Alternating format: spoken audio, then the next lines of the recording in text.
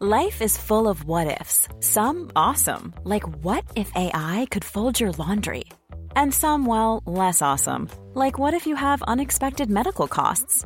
United Healthcare can help get you covered with Health Protector Guard fixed indemnity insurance plans. They supplement your primary plan to help you manage out-of-pocket costs. No deductibles, no enrollment periods, and especially no more what-ifs. Visit uh1.com to find the Health Protector Guard plan for you.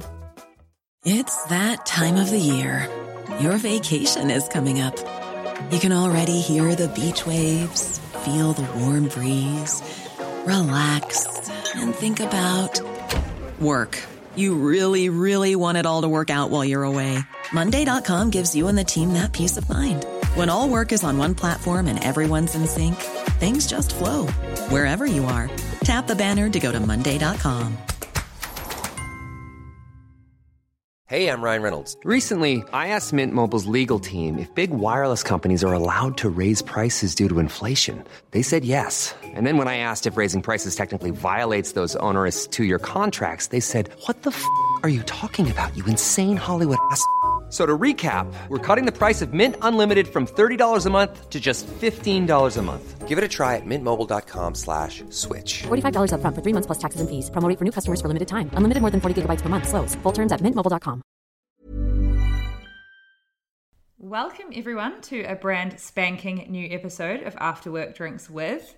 This week we are so happy to bring you a conversation with Shah Elise, who we have wanted to get on the podcast for ages and have managed to tie down this week.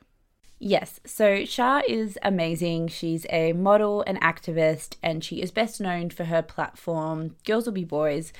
It started off as a fashion blog, and last year she relaunched it as a kind of amazing digital platform to celebrate the whole spectrum of gender identity. And she does that a lot through short films, which she creates and directs. And she kind of created this viral movement with the short film hashtag, "Oh my God, she's bald." And it just explored the way that hair plays this really important role in the way that we understand gender and race and the kind of intersection between those two things.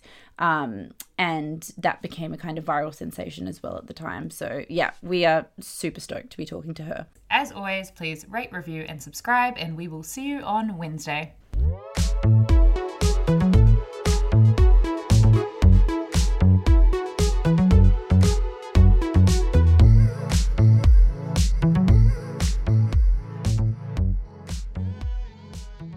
Hello and welcome to the podcast. Again, we're very excited to have you. I'm excited to be here.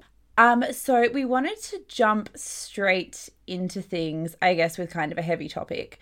But obviously there's been like a huge momentum online at the moment around Black Lives Matter. And there seems to be a misconception from our perspective, at least being Australians who live in London, that the UK is kind of acting a bit like they don't have the same problem here, or like it's a US problem. Are you noticing that? And yeah, because people are saying that why is the UK protesting when no one's getting killed here? Like the police brutality is not as bad here. But it's like racism it's really like complicated. And I think people think racism is really black and white and simple. But actually, there's stuff going on in the UK that we still need to fight for. Like, for example, I've forgotten her name, but the woman who was spat on. And Belly, yeah. Yeah, exactly. And therefore, the people that spat on her weren't charged. And it's like, there's still racist stuff going on here. There's still mostly POCs fighting on the front line for with regards to coronavirus.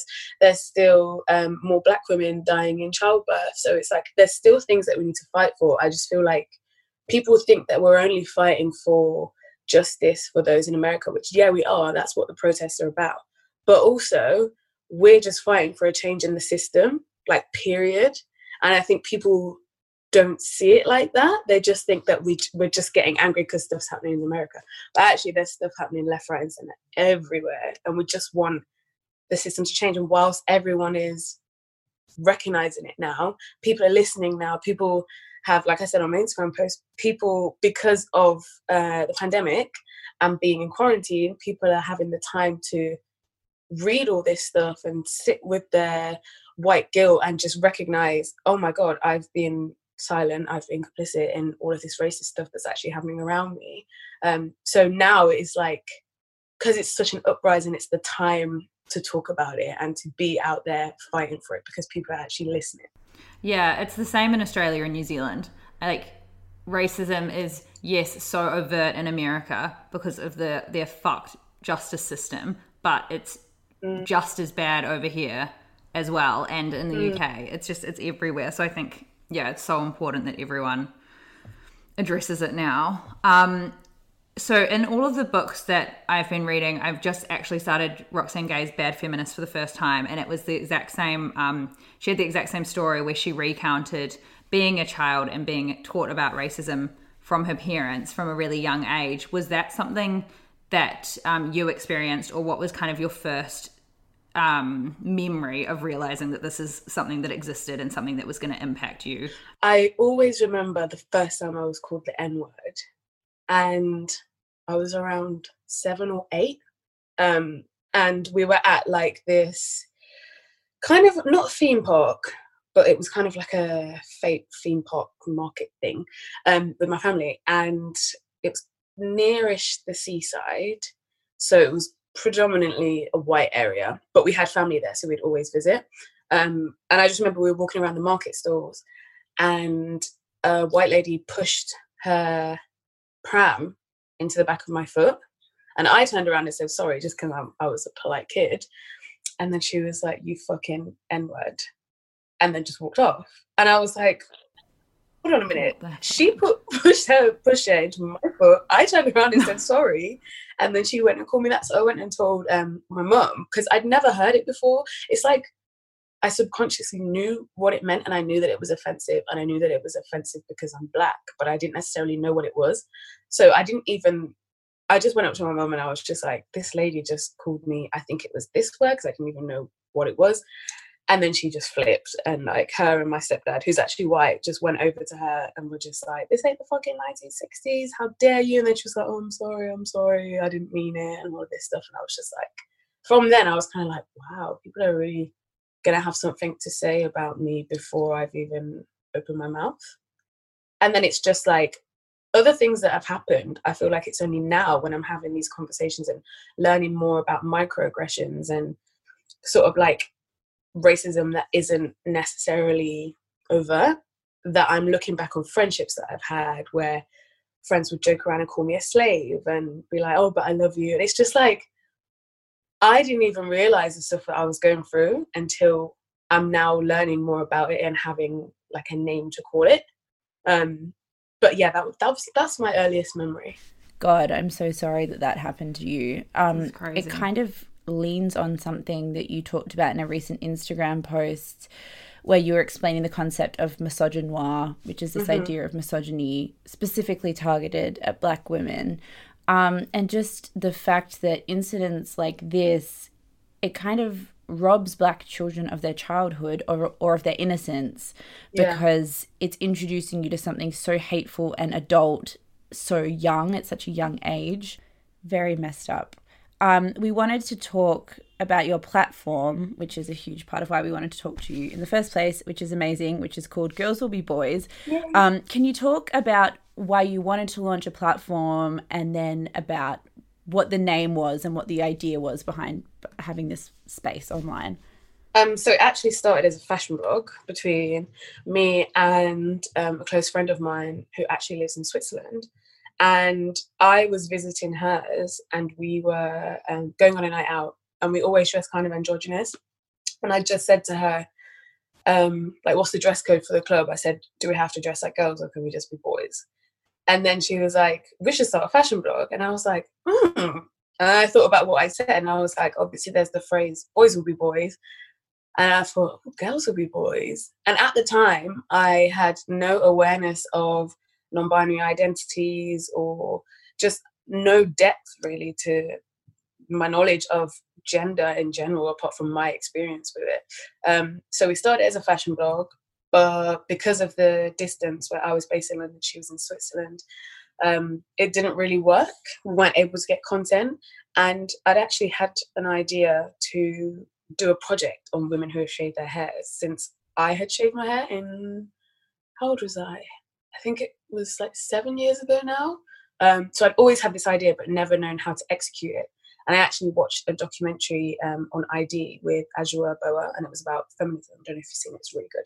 And I was like, oh, I want to make a documentary, but I'm not a filmmaker. So I just asked a couple of friends if they would help me film this project. I messaged people on Instagram. We filmed it over a weekend, and then we had Oh My God, She's Bold. And I was like, right, I'm going to relaunch the blog as a platform and create mini films or documentary styles and talk to people. And then the more it was received well and people were interested, the more I was like, this needs to be a platform where I pass the mic on people's experiences with gender, because I'm still learning.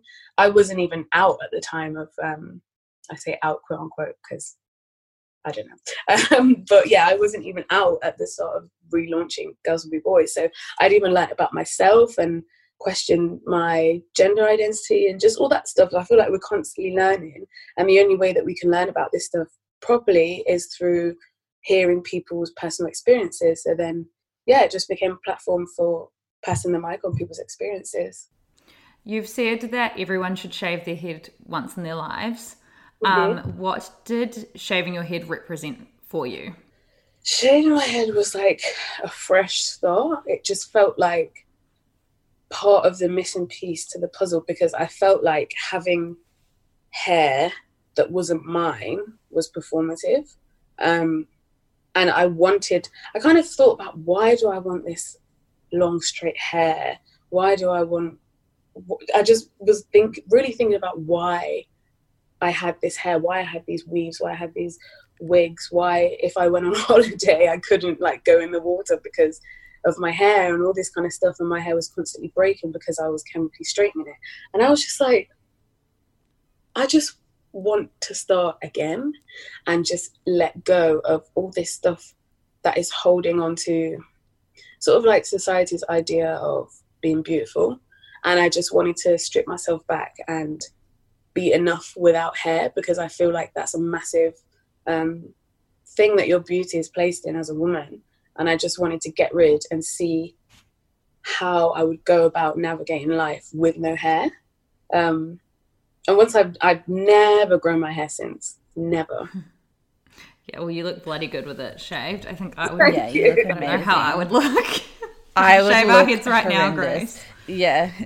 No, you need to do it. Everyone needs to do it. That's another thing that I said in a podcast recently, is that we've rejected this notion of dressing for your body shape. But why do we still have our haircut based on what we think suits our face? Yeah, so and it's true. such a feminist issue. Like, that's what one of the most eye-opening things about reading your work was. I just hadn't thought so much about how hair is so central to like patriarchal beauty standards, to Eurocentric beauty standards. It's such a key question in intersectional feminism. And we spoke to Kitty Cash last week, and she was talking about, you know, being on sets for massive fashion shoots for massive publications and having a hairstylist that couldn't work with her. It's like, once you wade into that minefield, you realize that hair is it's like a microcosm for so much other problems. Yeah, definitely. I feel like I've had bad experiences because I was a sign model for a bit. But at the time I didn't have, I'd already shaved my hair. But for example, my sister, she's mixed race. And whenever she's been on set, she sent me photos from being on set before where there's 5 people stood around her holding different parts of her hair, not knowing what the fuck to do with it. And it's just like, there's so many pockets. So many. And did it become a way for you to like start to experiment with the gender, like with breaking the gender binary? Was that a kind of gateway through which you started experimenting, or was that something you were already doing through clothes anyway? I feel like I was already doing it through clothes. People used to say I always dress a little bit different because I'm from a place called Leicester. So it's like in the Midlands, it's like a lot smaller and not as, I don't know, people aren't as expressive as they are in London with their identity.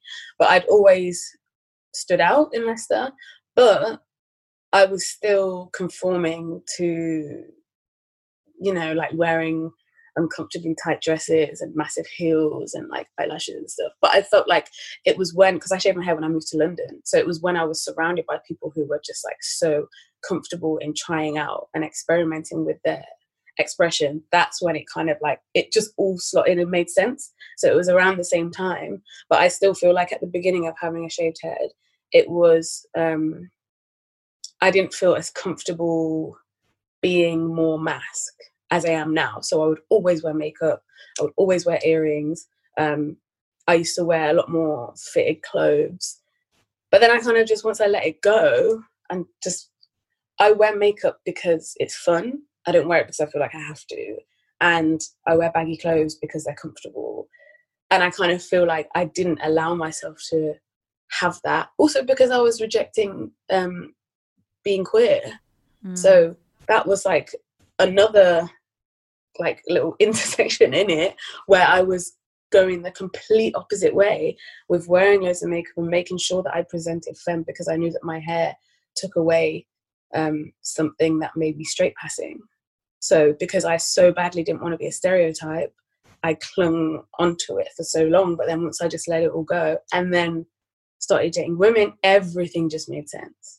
You just touched on it before, but you spent years as a model, and it's no secret that the fashion industry is a pretty horrendous place for women of colour. If you don't mind talking about kind of your experience as a whole in the fashion industry. It was horrible for multiple reasons. I was signed with one of the biggest agencies in the world, and they didn't manage to get me any jobs and kind of said, oh, but you know, like, it's still new to the industry, having a woman with a shaved head. It's still new to the industry, having a woman with bleached eyebrows. Don't sign. It was very much tokenism. Whenever I was signed somewhere, it was tokenism because they didn't actually know what to do with me. They didn't push for there to be change in the industry. They felt like having me on their board was enough. And also because I've never been stereotypical model size, so 6 to 8 or anything smaller, but then I'm also not plus size, and there's not a lot of representation of in-betweenies. Modelling agencies don't know what to do with in-betweenies, so size 10 to 12. So there was also that on top of it. But yeah, it was mostly tokenism from the agency side. And then being on set is, you know, the makeup, not having the makeup.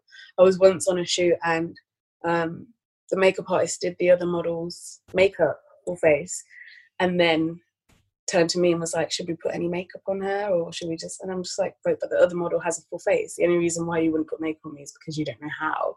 So it's small things like that. But as a whole, it was just trash.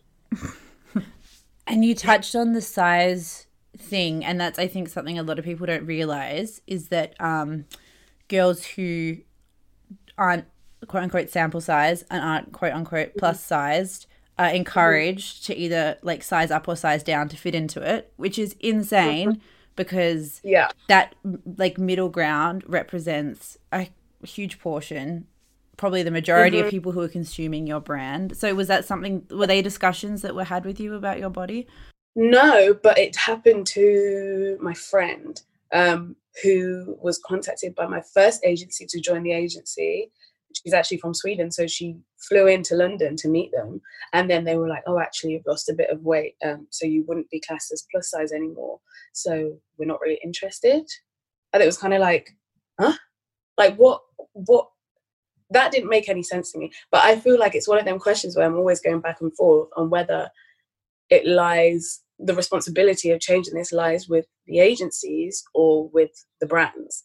So, for example, if the brands aren't representing models that are like probably mostly their consumer size, then they're not going to be asking for the models. But then it's like, but if the models are not being showcased on the agencies, then obviously the brands won't even, you know what I mean? It's like, because that's what we found working in magazines. I think there was a lot of passing the buck where it was like, if you were in a magazine, you would say, we're only shooting the same type of girl because that's all the agency's offering us. And if you're an agency, you're saying, well, no, magazines are only shooting a certain type of girl, so that's who we're going to put on our books. And then it just becomes this like crazy cycle where no one's taking accountability. Basically, that's what the industry is. Yeah, it's a mess. Instagram is such an interesting tool because it's so useful for creating online communities and activism and reaching new people. But then if you spend too long in that world, it can obviously become quite harmful for your mental health. How have you kind of navigated that balancing act? It's tough, especially with what's going on right now.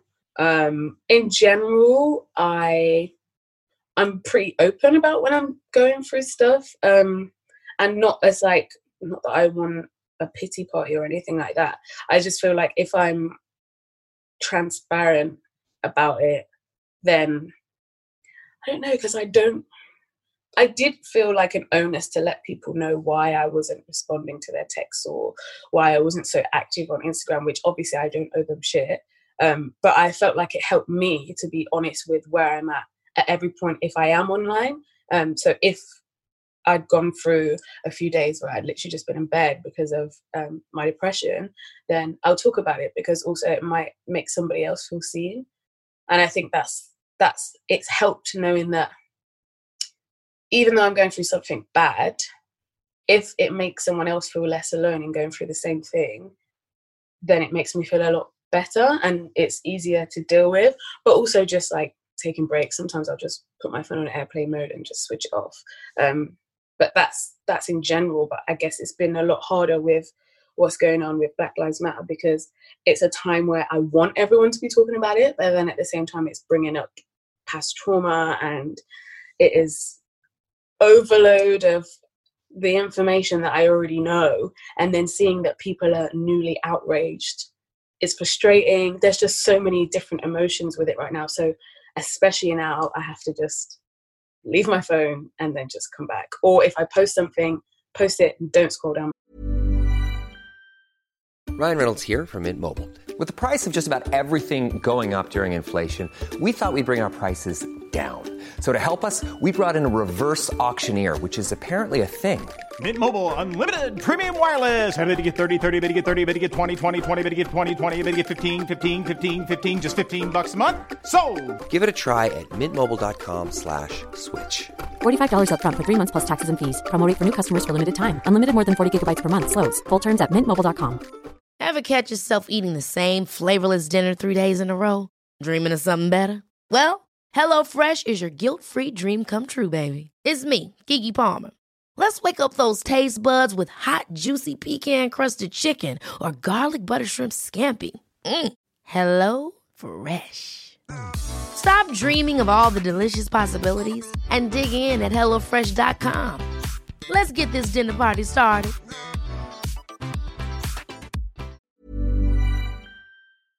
Timeline. Yeah, I feel the same way in terms of being open and then realizing that you're helping people and it makes you feel a bit better about it. We have both been super open about, I've just recently gone through my first ever bout of depression, super fun for me. But we've both been super open about seeing a therapist on the podcast. And I saw recently that you saw one for the first time. When we saw therapists, we were just like, I can't believe we haven't gone sooner. Do you feel the same? Yeah, honestly, like, because I've had friends that have told me like therapy is like essential, and I've seen that people have said it's essential, period, like whether you're going through something or not.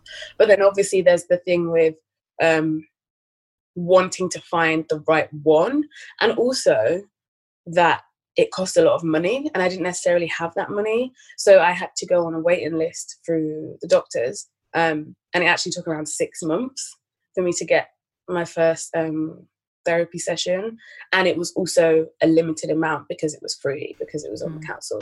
So it was great that I had it, but I do feel like it's hard to access it if you don't have the money, but I do feel like it's essential if you do have the money, and I'm grateful for Which is so unfair.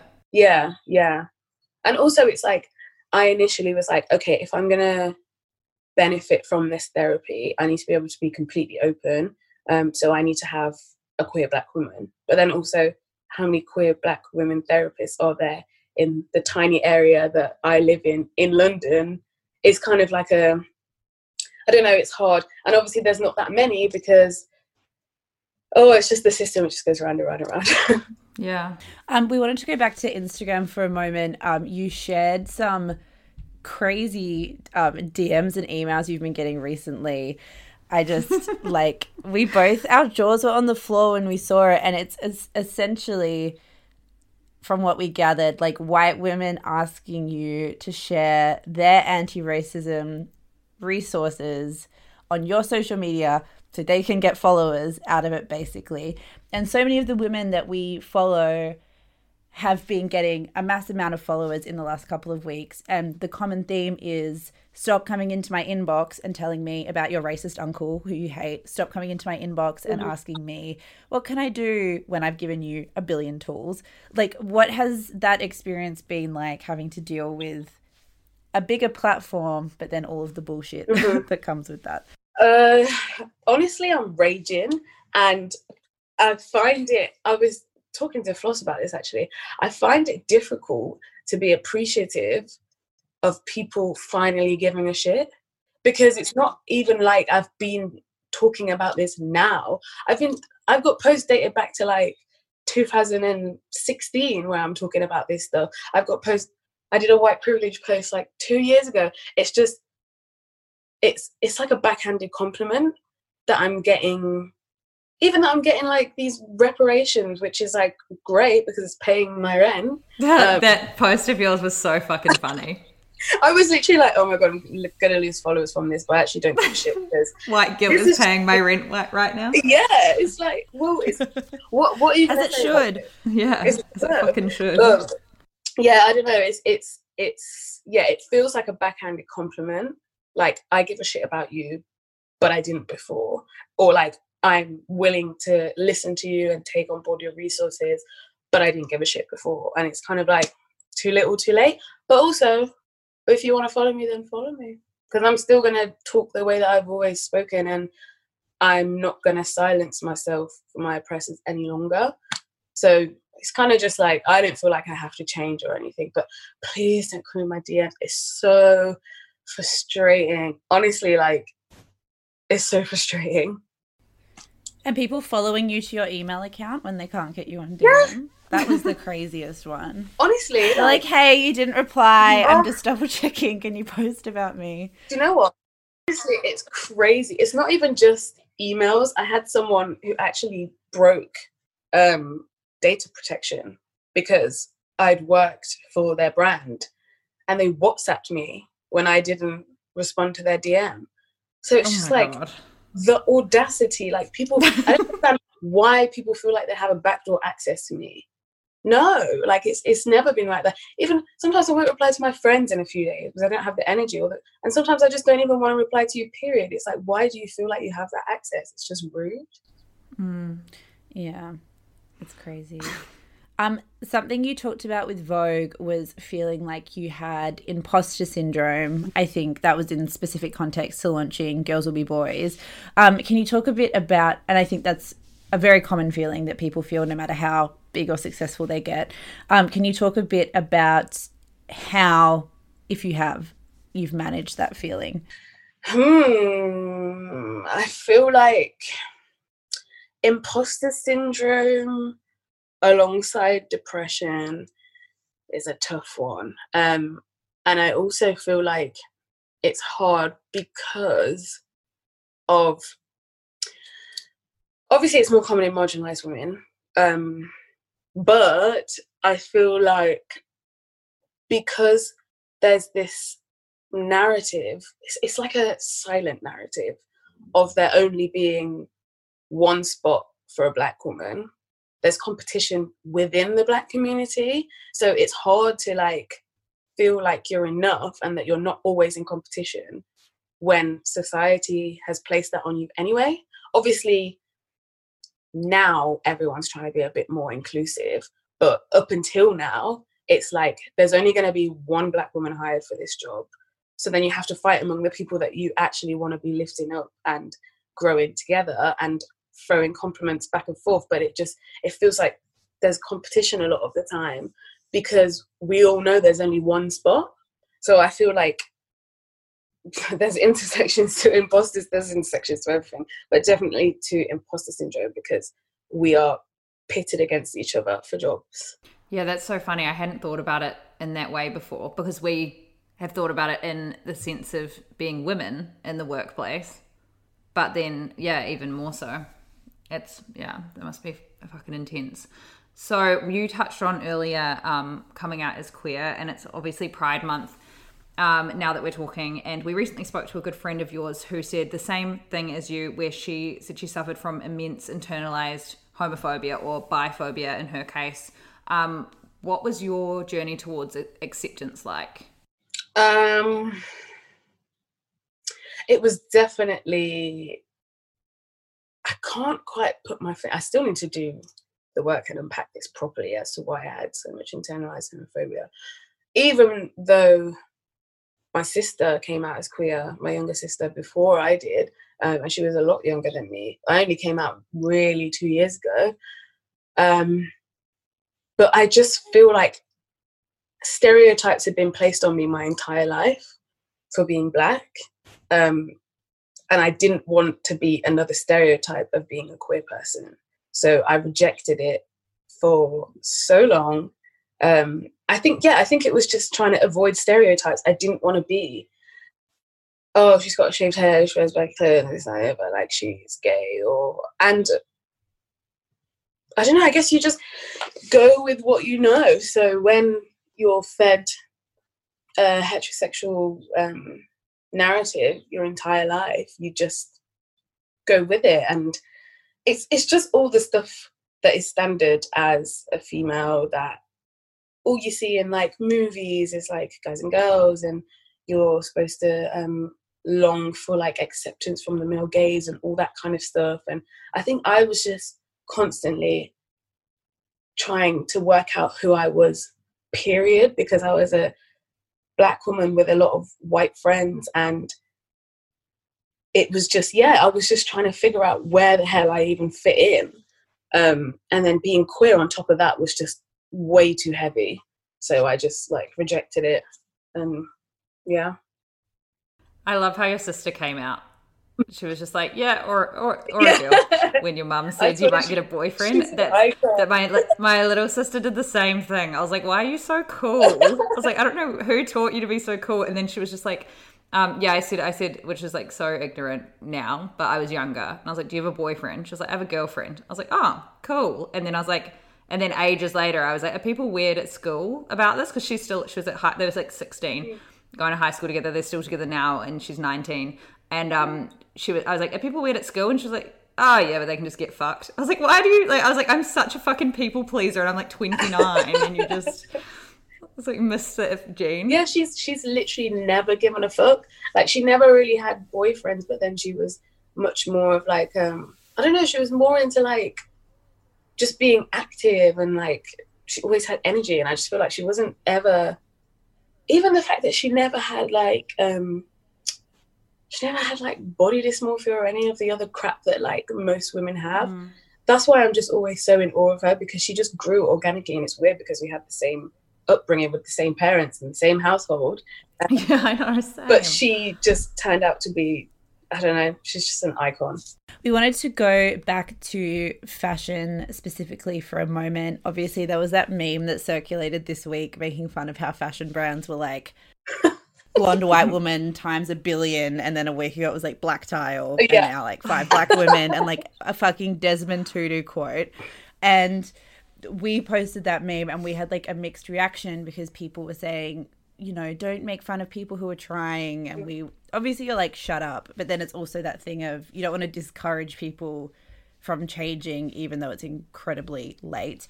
Do you feel hopeful that this is going to be a long-term shift, or are you still quite skeptical that it will pass? I do think it will shift. I don't know how long it will take, but I do think it will shift. And I think I don't know how long it will take to reach the people that will make the big changes, because I don't know, like Instagram bloggers or whatever posting, share, uplift melanated voices or whatever. It's like, okay, so it changes like a few more followers follow Black people, but it's like, where is it all changing? There's so much to be done that I feel like it's going to take a long time. But we have to start somewhere, and it feels like this could be igniting the start of like something at least. I haven't seen this in my lifetime. So I feel like, yeah, this is definitely a start to something. But with regards to like the people being offended by the thing and being discouraged, it's like, get a grip. First of all, it's a joke. And like, second of all, I just feel like if you're really gonna, people put their energy into the wrong things. So many people are more like, they put too much energy into being offended by something rather than just like changing. So it's like, of course, that's why I wrote the post that was like, you're gonna feel guilt. Of course you're gonna fucking feel guilt. If you don't, then it's not gonna be genuine change. Of course you're gonna feel guilt. You're gonna feel embarrassed. You're gonna feel attacked. But that's just the way it goes. Like we as Black people have felt a lot harder things. And if you can't handle that, then it's kind of like you're not really cut out to do the work and you're just happy sitting pretty on your privilege. And you're not going to get a pat on the back. I think that's the biggest thing that people are grappling with, is they expect to post something and then have everyone be like, you're amazing, well done. And it's like, no, this bit is just the bare minimum. Literally. And you're going to do all of this work and you're not ever going to get a medal or a clap. And you should be doing work that no one even knows you're doing. Like all the time. Exactly. So it's like, this is not like, you don't get no gold stars, no Blue Peter badge. Like you've got to just keep going. And we've been doing the work whilst also going through shit since we were like toddlers. So why do you think that you can just, it's like I said, you don't study for a test overnight and ace it? This is not that situation. Like you're going to have to sit in shame for a very long time in order to even get close to what we felt all of our lives and make change. Yeah, I agree, where it's like, this is so great that this is happening, but then when you think about how then you just think about the fact that Trump's the president and you're like, cool. Oh god, I'm getting started on that. Oh my god, honestly, that's like, where I lose hope. That's what that's the thing, because I'm like, we should fucking abolish the police, and then I'm like, well, is anyone gonna do that? Yeah, I think even like, did you see about George Floyd's, the officer that killed him, got bailed out? Yeah, bail. Because he raised the money. He raised $1 million worth of bail funds. Who the fuck is sending that money? That's what scares me. It's so sickening. That should be fucking leaked, that list. Yeah, that's what is like, oh shit, are we really gonna make, is it really gonna, I don't know. I try and stay hopeful, but like, yeah. I think one of the best things that I've noticed that actually Kitty Cash again pointed out to us last week is the way that Instagram and social media is being used to really shame these people into probably being too scared to be outwardly racist, at least. Like that Karen's Gone Wild Instagram account that is literally so good. And like a racist woman, and then 2 minutes later her name has been found, her state's been found, she's been fired. It's like, you can't get away with that shit anymore. Yeah, definitely. That feels good, can't lie. Yeah. Even like the other day, when I was walking home, the police pulled over a driver and he got out of the car and the police were talking to him, and it was a young Black man, and like everyone on the street just stopped and we're just watching them. Really? And you could say the police officers were so, they were like, hey mate, yeah, like being so overly friendly, and it was like this awkwardly really friendly thing, because the whole, like, it was this intersection and everyone just stopped and looked, because I think there's just this consciousness of no one is going to be the bystander who lets something happen anymore, you know? Yeah, and that felt like a tangible change. But have you noticed specifically after these past couple of weeks, have you noticed when you go out people act different towards you? I haven't really been out because of like COVID. True, London. I haven't really been out. I think, I don't know, I feel like I said this in an interview that I did the other day, it's like sometimes I don't even because I have so many boxes of marginalization ticked, I don't know which one is the thing that's making people react to me in a certain way in certain situations. Do you know what I mean? It's like, is it because I'm a woman, or is it because I'm Black, or is it because I have a shaved head, or is it because you think I look gay? Like, what? I don't know which one it is.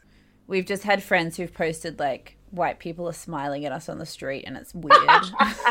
Like last week. Oh my God, that is so weird. Yeah. So fucking hell. It's like that's not the answer. Bloody hell. Anyway. Thank you so much for your time. Our last question that we always ask that we just forgot about. Yeah, go on, Grace. You do it. Because this is After Work Drinks With, the premise is people we'd like to be having an actual drink with, but because of coronavirus, we can't. Could you please tell us, if you do drink, where you like to drink in London and what your drink of choice is? I like to drink somewhere.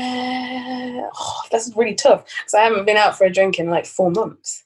I know. When the weather's a rooftop bar, there's not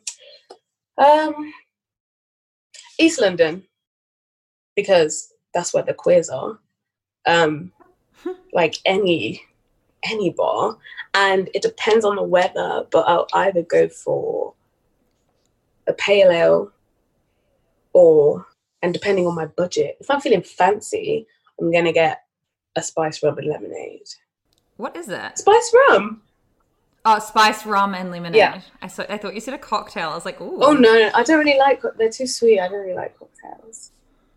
Yeah, but I would honestly like anywhere in Eastland, anywhere in like Shoreditch, Dorset, all the queers are there. And it's just like fun.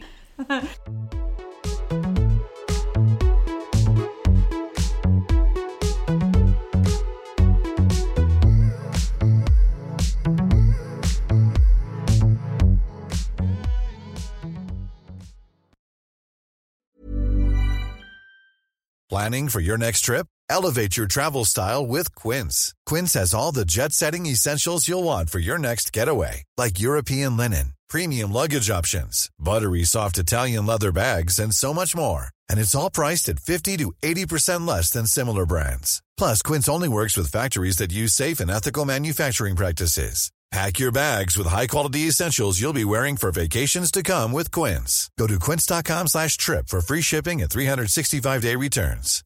Hi, I'm Daniel, founder of Pretty Litter. Cats and cat owners deserve better than any old-fashioned litter. That's why I teamed up with scientists and veterinarians to create Pretty Litter. Its innovative crystal formula has superior odor control and weighs up to 80% less than clay litter. Pretty Litter even monitors health by changing colors to help detect early signs of potential illness. It's the world's smartest kitty litter.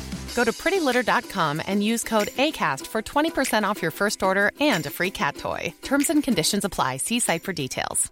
Even when we're on a budget, we still deserve nice things. Quince is a place to scoop up stunning high-end goods for 50 to 80% less than similar brands. They have buttery soft cashmere sweaters starting at $50, luxurious Italian leather bags, and so much more. Plus, Quince only works with factories that use safe, ethical, and responsible manufacturing. Get the high-end goods you'll love without the high price tag with Quince.